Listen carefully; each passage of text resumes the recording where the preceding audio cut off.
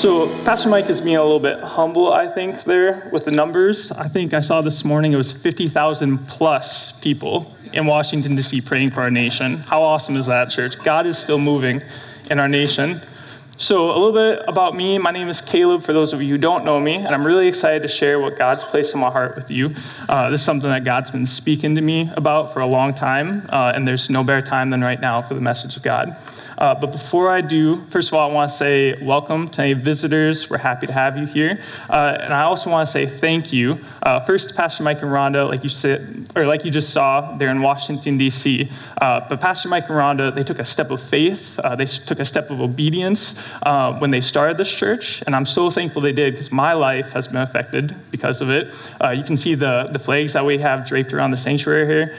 These are all nations that we've been to, that we've poured into, that we support through our missions fund, and we've been able to affect the nations through this church, and that's such an awesome opportunity to be a part of.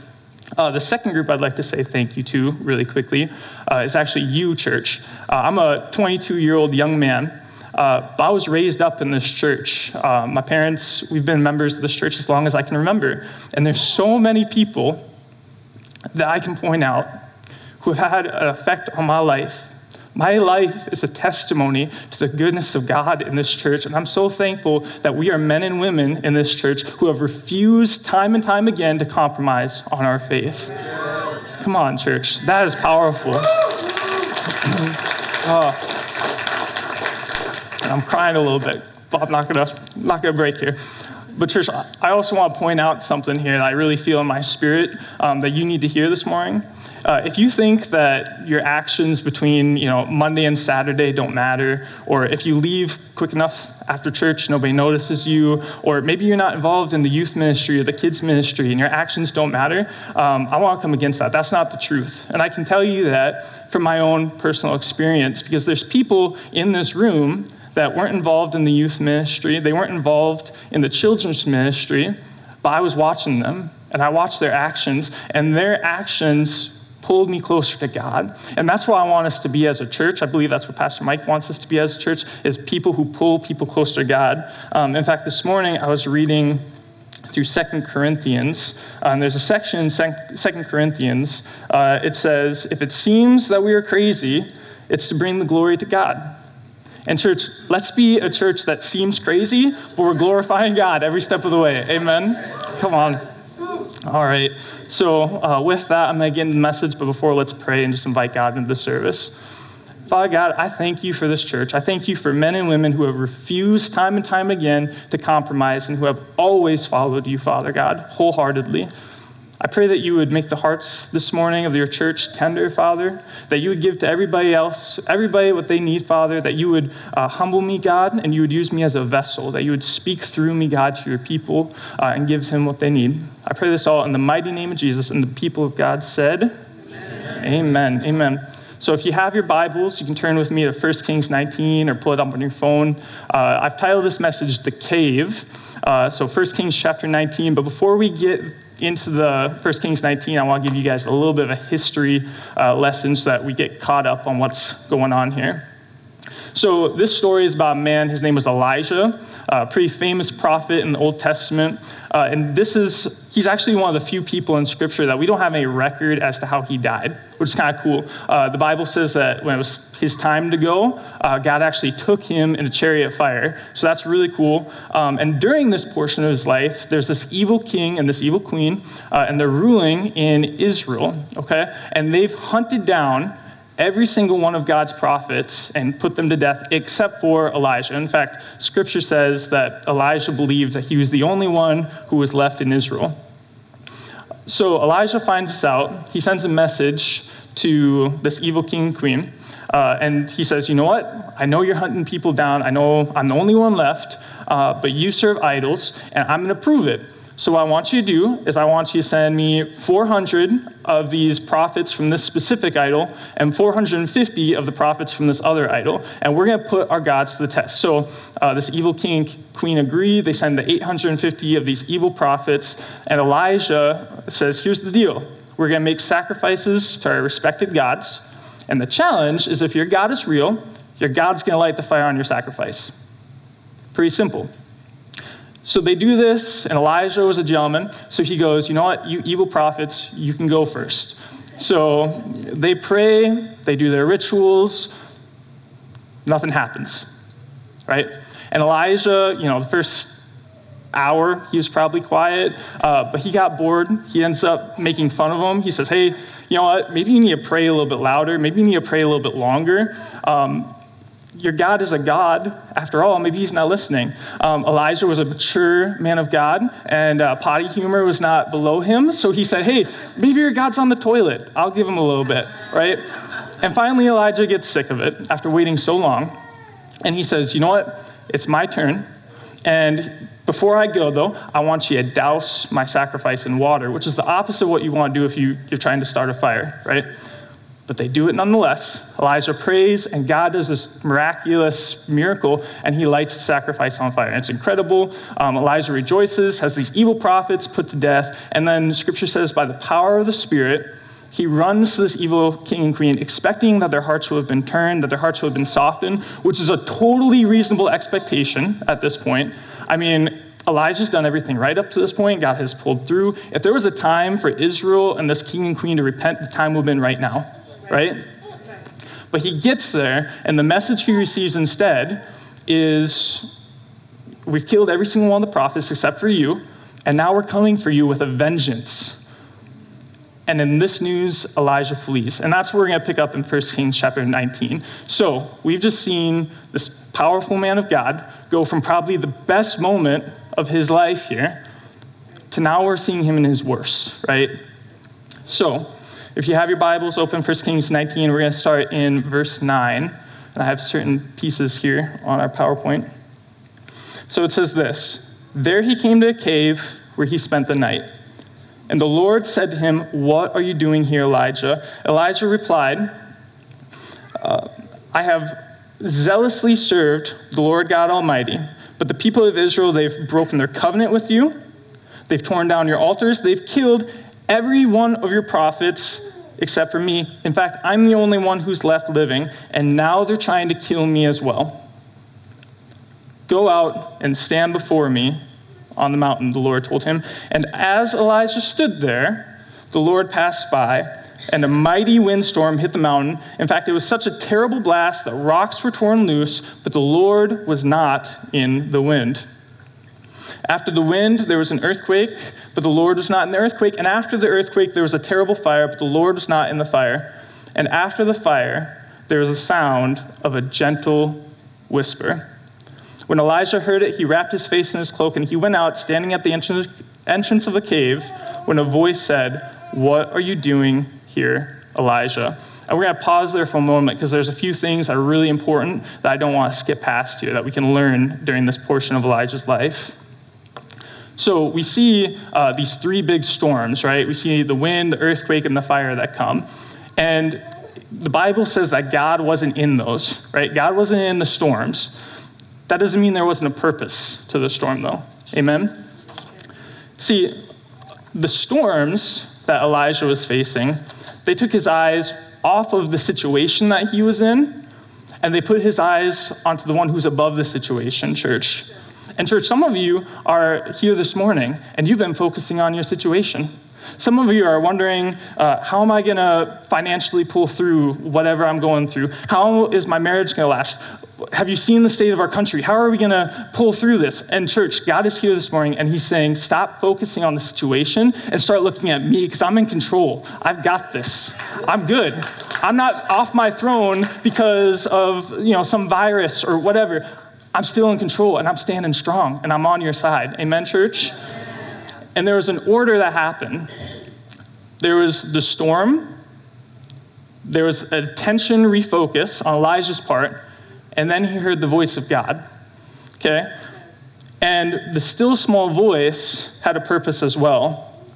The still small voice drew Elijah's attention to the nature of God. I'm going to repeat that. The storm revealed the power of God. Well, the still small voice, the whisper, revealed the nature of God. Church, our God is a mighty God. He's a powerful God. He's on your side. He's fighting for you. But he's also a close God. When our God speaks, he's not out in the foyer yelling at you, hoping that you hear him. by some chance. He's right next to you, and he speaks in a whisper. He's the same God who's powerful enough to hold the world in his hands, but he's also gentle enough and he cares enough to wipe the tears off of your face, church. Amen. Our God is always with you. You're never alone. He's fighting for you. Scripture says, even though I walk through the valley of the shadow of death, I will fear no evil, for you are with me. And there's three things in this scripture that we learn about God. Number one, he's more powerful than the storm that you're facing. Number two, he's always speaking. The question is never if God is speaking to you. The question is always, are you listening? God speaks through his word. He speaks through prayer. He speaks through his church. Through community, he speaks through other believers. And the question is, are you involved? Are you getting into his word? Are you seeking him? Because that's how he speaks. The third thing that we learn about God, we have to look to 1 Kings 19 again, but this time we're jumping down to 18. So it says this. It says, I have preserved 7,000 others in Israel who have never bowed down to Baal, this idol, or kissed him. And here's the third thing we learn. God will always preserve his church. Always. Church, Elijah thought he was the only one in this fight. He said, hey, God, they killed everyone except for me, and now they're coming for me. And God said, that's not true. I've got 7,000 others you don't know about. God, I feel like I'm the only one in this nation that's serving you. I got 50,000 others that are praying right now in Washington, D.C. for a move of God, church. I feel like I'm the only one in my family. You don't know. Chances are you're not. And church, you know what? Let's say you are. That means the harvest is ready, church. Amen? You might feel like you're the only one, but God will preserve his church. Because the church is the closest thing that we have to heaven while here on earth. You want to know what heaven's like? You want a little preview? Come to church. There you go. That's a preview of what heaven's going to be like. God is not done with his church. He's not going to surrender his church. He's still in control of his church. Amen? And Jesus paid too high of a cost for his church to abandon it so easily. Amen? And right now, in this moment of history, is the time for the church to stand strong on the gospel, to stand strong on the truth of Jesus. Right now is the time. In fact, I would dare to say that this is the most important time in all of history where the church needs to be confident in the God that they serve. Because we live in a world that desperately needs to know that there's a God out there that loves them, that there's hope for their future, that there's hope for their lives, that there's a hope for the generation that they are in, there's hope for their family. And church, when Elijah was in the cave, he had no opportunity to share this message with them. He had no opportunity to do good. When you're in the comfort of your spiritual cave, you've got no opportunity to share this message. You have no opportunity to give this good news. You're called to be the church, and when the church is just a building, there's no opportunity to good. But when the church is a people, like God intended it to be, the opportunity to do good is endless. And there's too many Christians who are hiding in their caves, waiting for a move of God in their life, in their family, in their generation. And what they don't understand, and I want you to hear me on this one, church, what you don't understand is you're the move of God that you're looking for, church. Come on. But the power of God, the move of God that you're seeking, requires action on your part. I can't find, if you can find it, come let me know after the service, but I can't find anywhere in Scripture where God moved and there wasn't an action on somebody's part. Everywhere I look in Scripture, God said, hey, I'm going to move, but you got it first. I'm going to perform this miracle, but you got to go first. Elijah took the step of faith. He said, put water on my sacrifice. Totally unwise decision, but God totally pulled through, right? And people were saved because of it. It says that people worship God afterwards. You have to understand the power of God in you and then get out of the cave that you're comfortable in. Because this is not the time, I'm going to ask you actually, is this the time when the church, when godly sons and daughters are supposed to hide or are supposed to retreat this time in history? Absolutely not. The world is so desperately in need of you, and you were born for such a time as this. God did not accidentally put you in the year 2020 where all this stuff is happening. He meant to. You were born for this specific time in history. Amen? I didn't share a whole lot about myself, but I'm going to really quickly. So I went to South Dakota State University. I've been there. I was just finished in May. I was there for 3 years getting a bachelor's in business economics. But I was also pursuing a commission into the United States Air Force. So I commissioned in May. I'll be going down to Florida in February. And God totally blessed me while I was there, and it's incredible. But one illustration I want to use is about the military uniform. And you can see here, this looks like a backwards flag, right? It's not a backwards flag. It's actually the right way, but it's like you're pulling it forward, right? And there's a reason for that. The reason for that is the military will put it on the right shoulder and they'll wear it. And the reason for it is the United States flag, the United States military, goes forward into the battle. It goes forward into the thick of it, bringing freedom and goodness, right? It does not retreat. The United States military stands strong, and no matter how much opposition there is, they're going to keep going forward because that's their mission, that's their job. In church, I have news for you this morning. You have a uniform as the church. You have a flag. You have a God that you represent. And your uniform, the God that you represent, this is good, okay? The God that you represent does not retreat. He keeps going forward. And church, you are called, your mission, Jesus made it very clear, make disciples of all men. Your mission is to go forward in faith, trusting the one who's backing you, and go forward and not retreat. You're not called to retreat. You're called to go forward. You're called to go. Get out of your cave and go. Pastor Mike has talked about this coming harvest. And I'm here to tell you, church, it's never going to happen unless you get out and go. It's never going to happen unless you get out of the comfort of your cave and you go. 2 Timothy puts it this way. It says, God has not given us a spirit of fear, but one of power, love, and of a sound mind. That does not sound like a church that's in retreat. Amen? In fact, I would say that sounds like a church that's in power, that knows who their God is, that knows who's backing them, and is going forward. When the world gets darker, the church's job is to get brighter. Amen? And God has called you to go forward in boldness. Edmund Burke, he put it this way. He said, the only thing necessary for the triumph of evil is for good men to do nothing. I'm going to put it this way. The only thing necessary for the prevention of the harvest, the move of God that you're seeking in your life, is for the church, for you Christians, you sons and daughters of the Most High, to do nothing. That's the only thing that's preventing the harvest that you're seeking. The harvest will never come until godly men and women step up and be the move of God that they're looking for. I'm almost done here, church. This man here, Ravi Zacharias, he probably one of the greatest apologetic theologians of our generation for sure. I would dare to say history. He recently died, I believe, in May.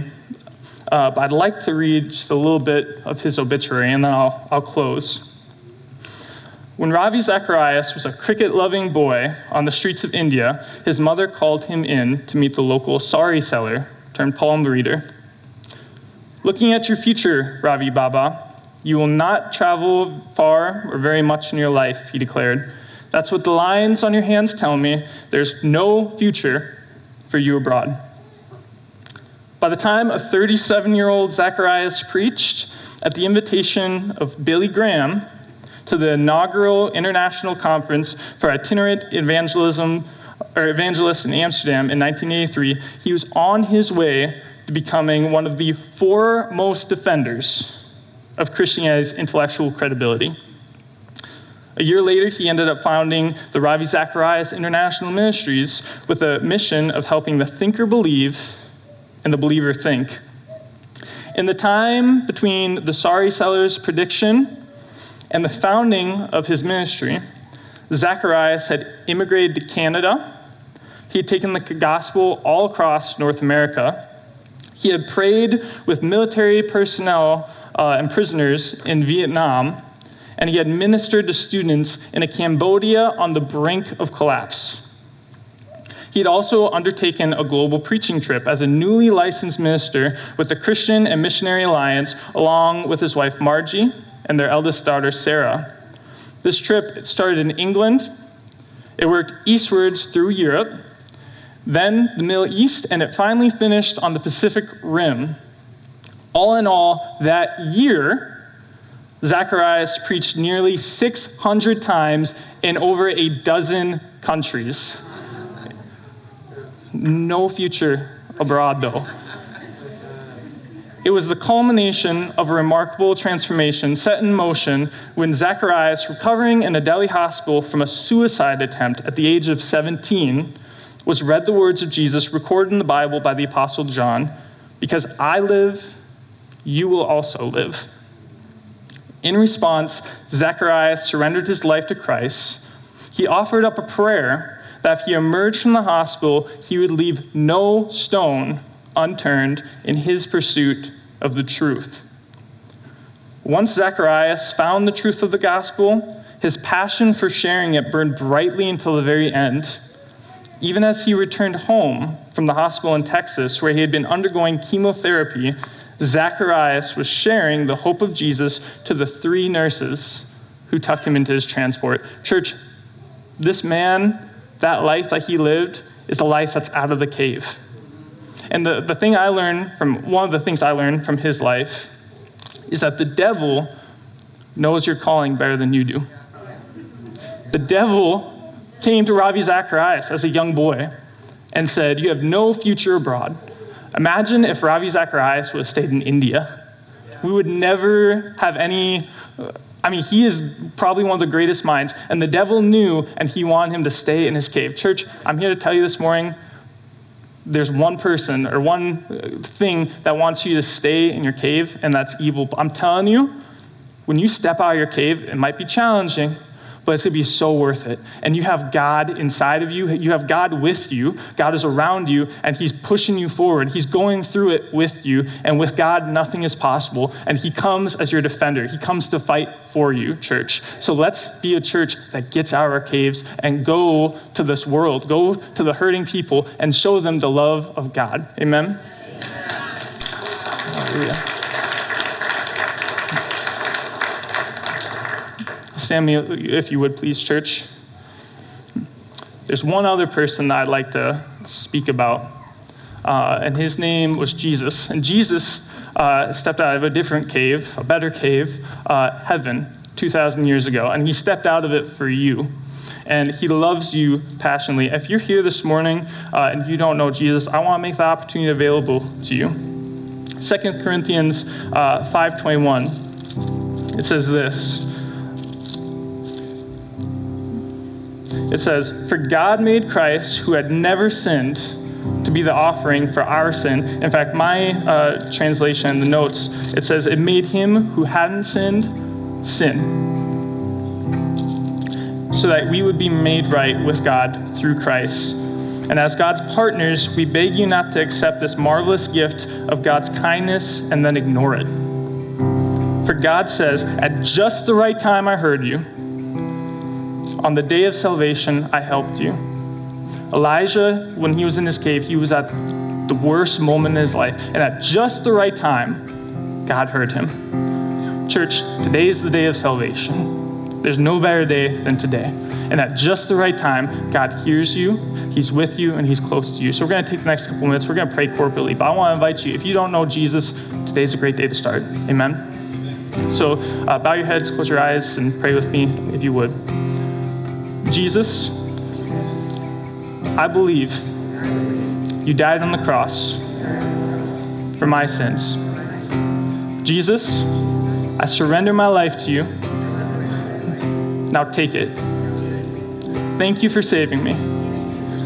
Fill me with the power of your Holy Spirit. In the mighty name of Jesus, amen. if you prayed that prayer for the first time, first of all, I want to say welcome to the family of God. I believe we have a link here. This will get you set up. There we go. This will get you set up with some stuff that will help you grow in your faith if you go to it. I'd encourage you to go to it or get connected. I'm going to call the prayer team forward as well. These are godly men and women who love you, who love God, and who are willing to pray with you. They're trustworthy. I encourage you, if you need prayer here this morning, come up, get prayer, and we love you. And I'll pray, and I'll dismiss you. Father God, I thank you for your church. I thank you that we are a mighty church, Father God, that follows after you wholeheartedly. I thank you that you are calling us out of our cave, Father God. You are calling us out of the comfort, and that you are coming to our defense, Father God. I just pray over the people of God. I bless them in the name of Jesus, and I just speak boldness into them. I speak boldness into their lives. I speak courage into them to get out of their cave and go into this world, Father God. God, I thank you that you will preserve us. You have preserved your church. You are not done with your church, Father God. And I bless this church in the mighty name of Jesus.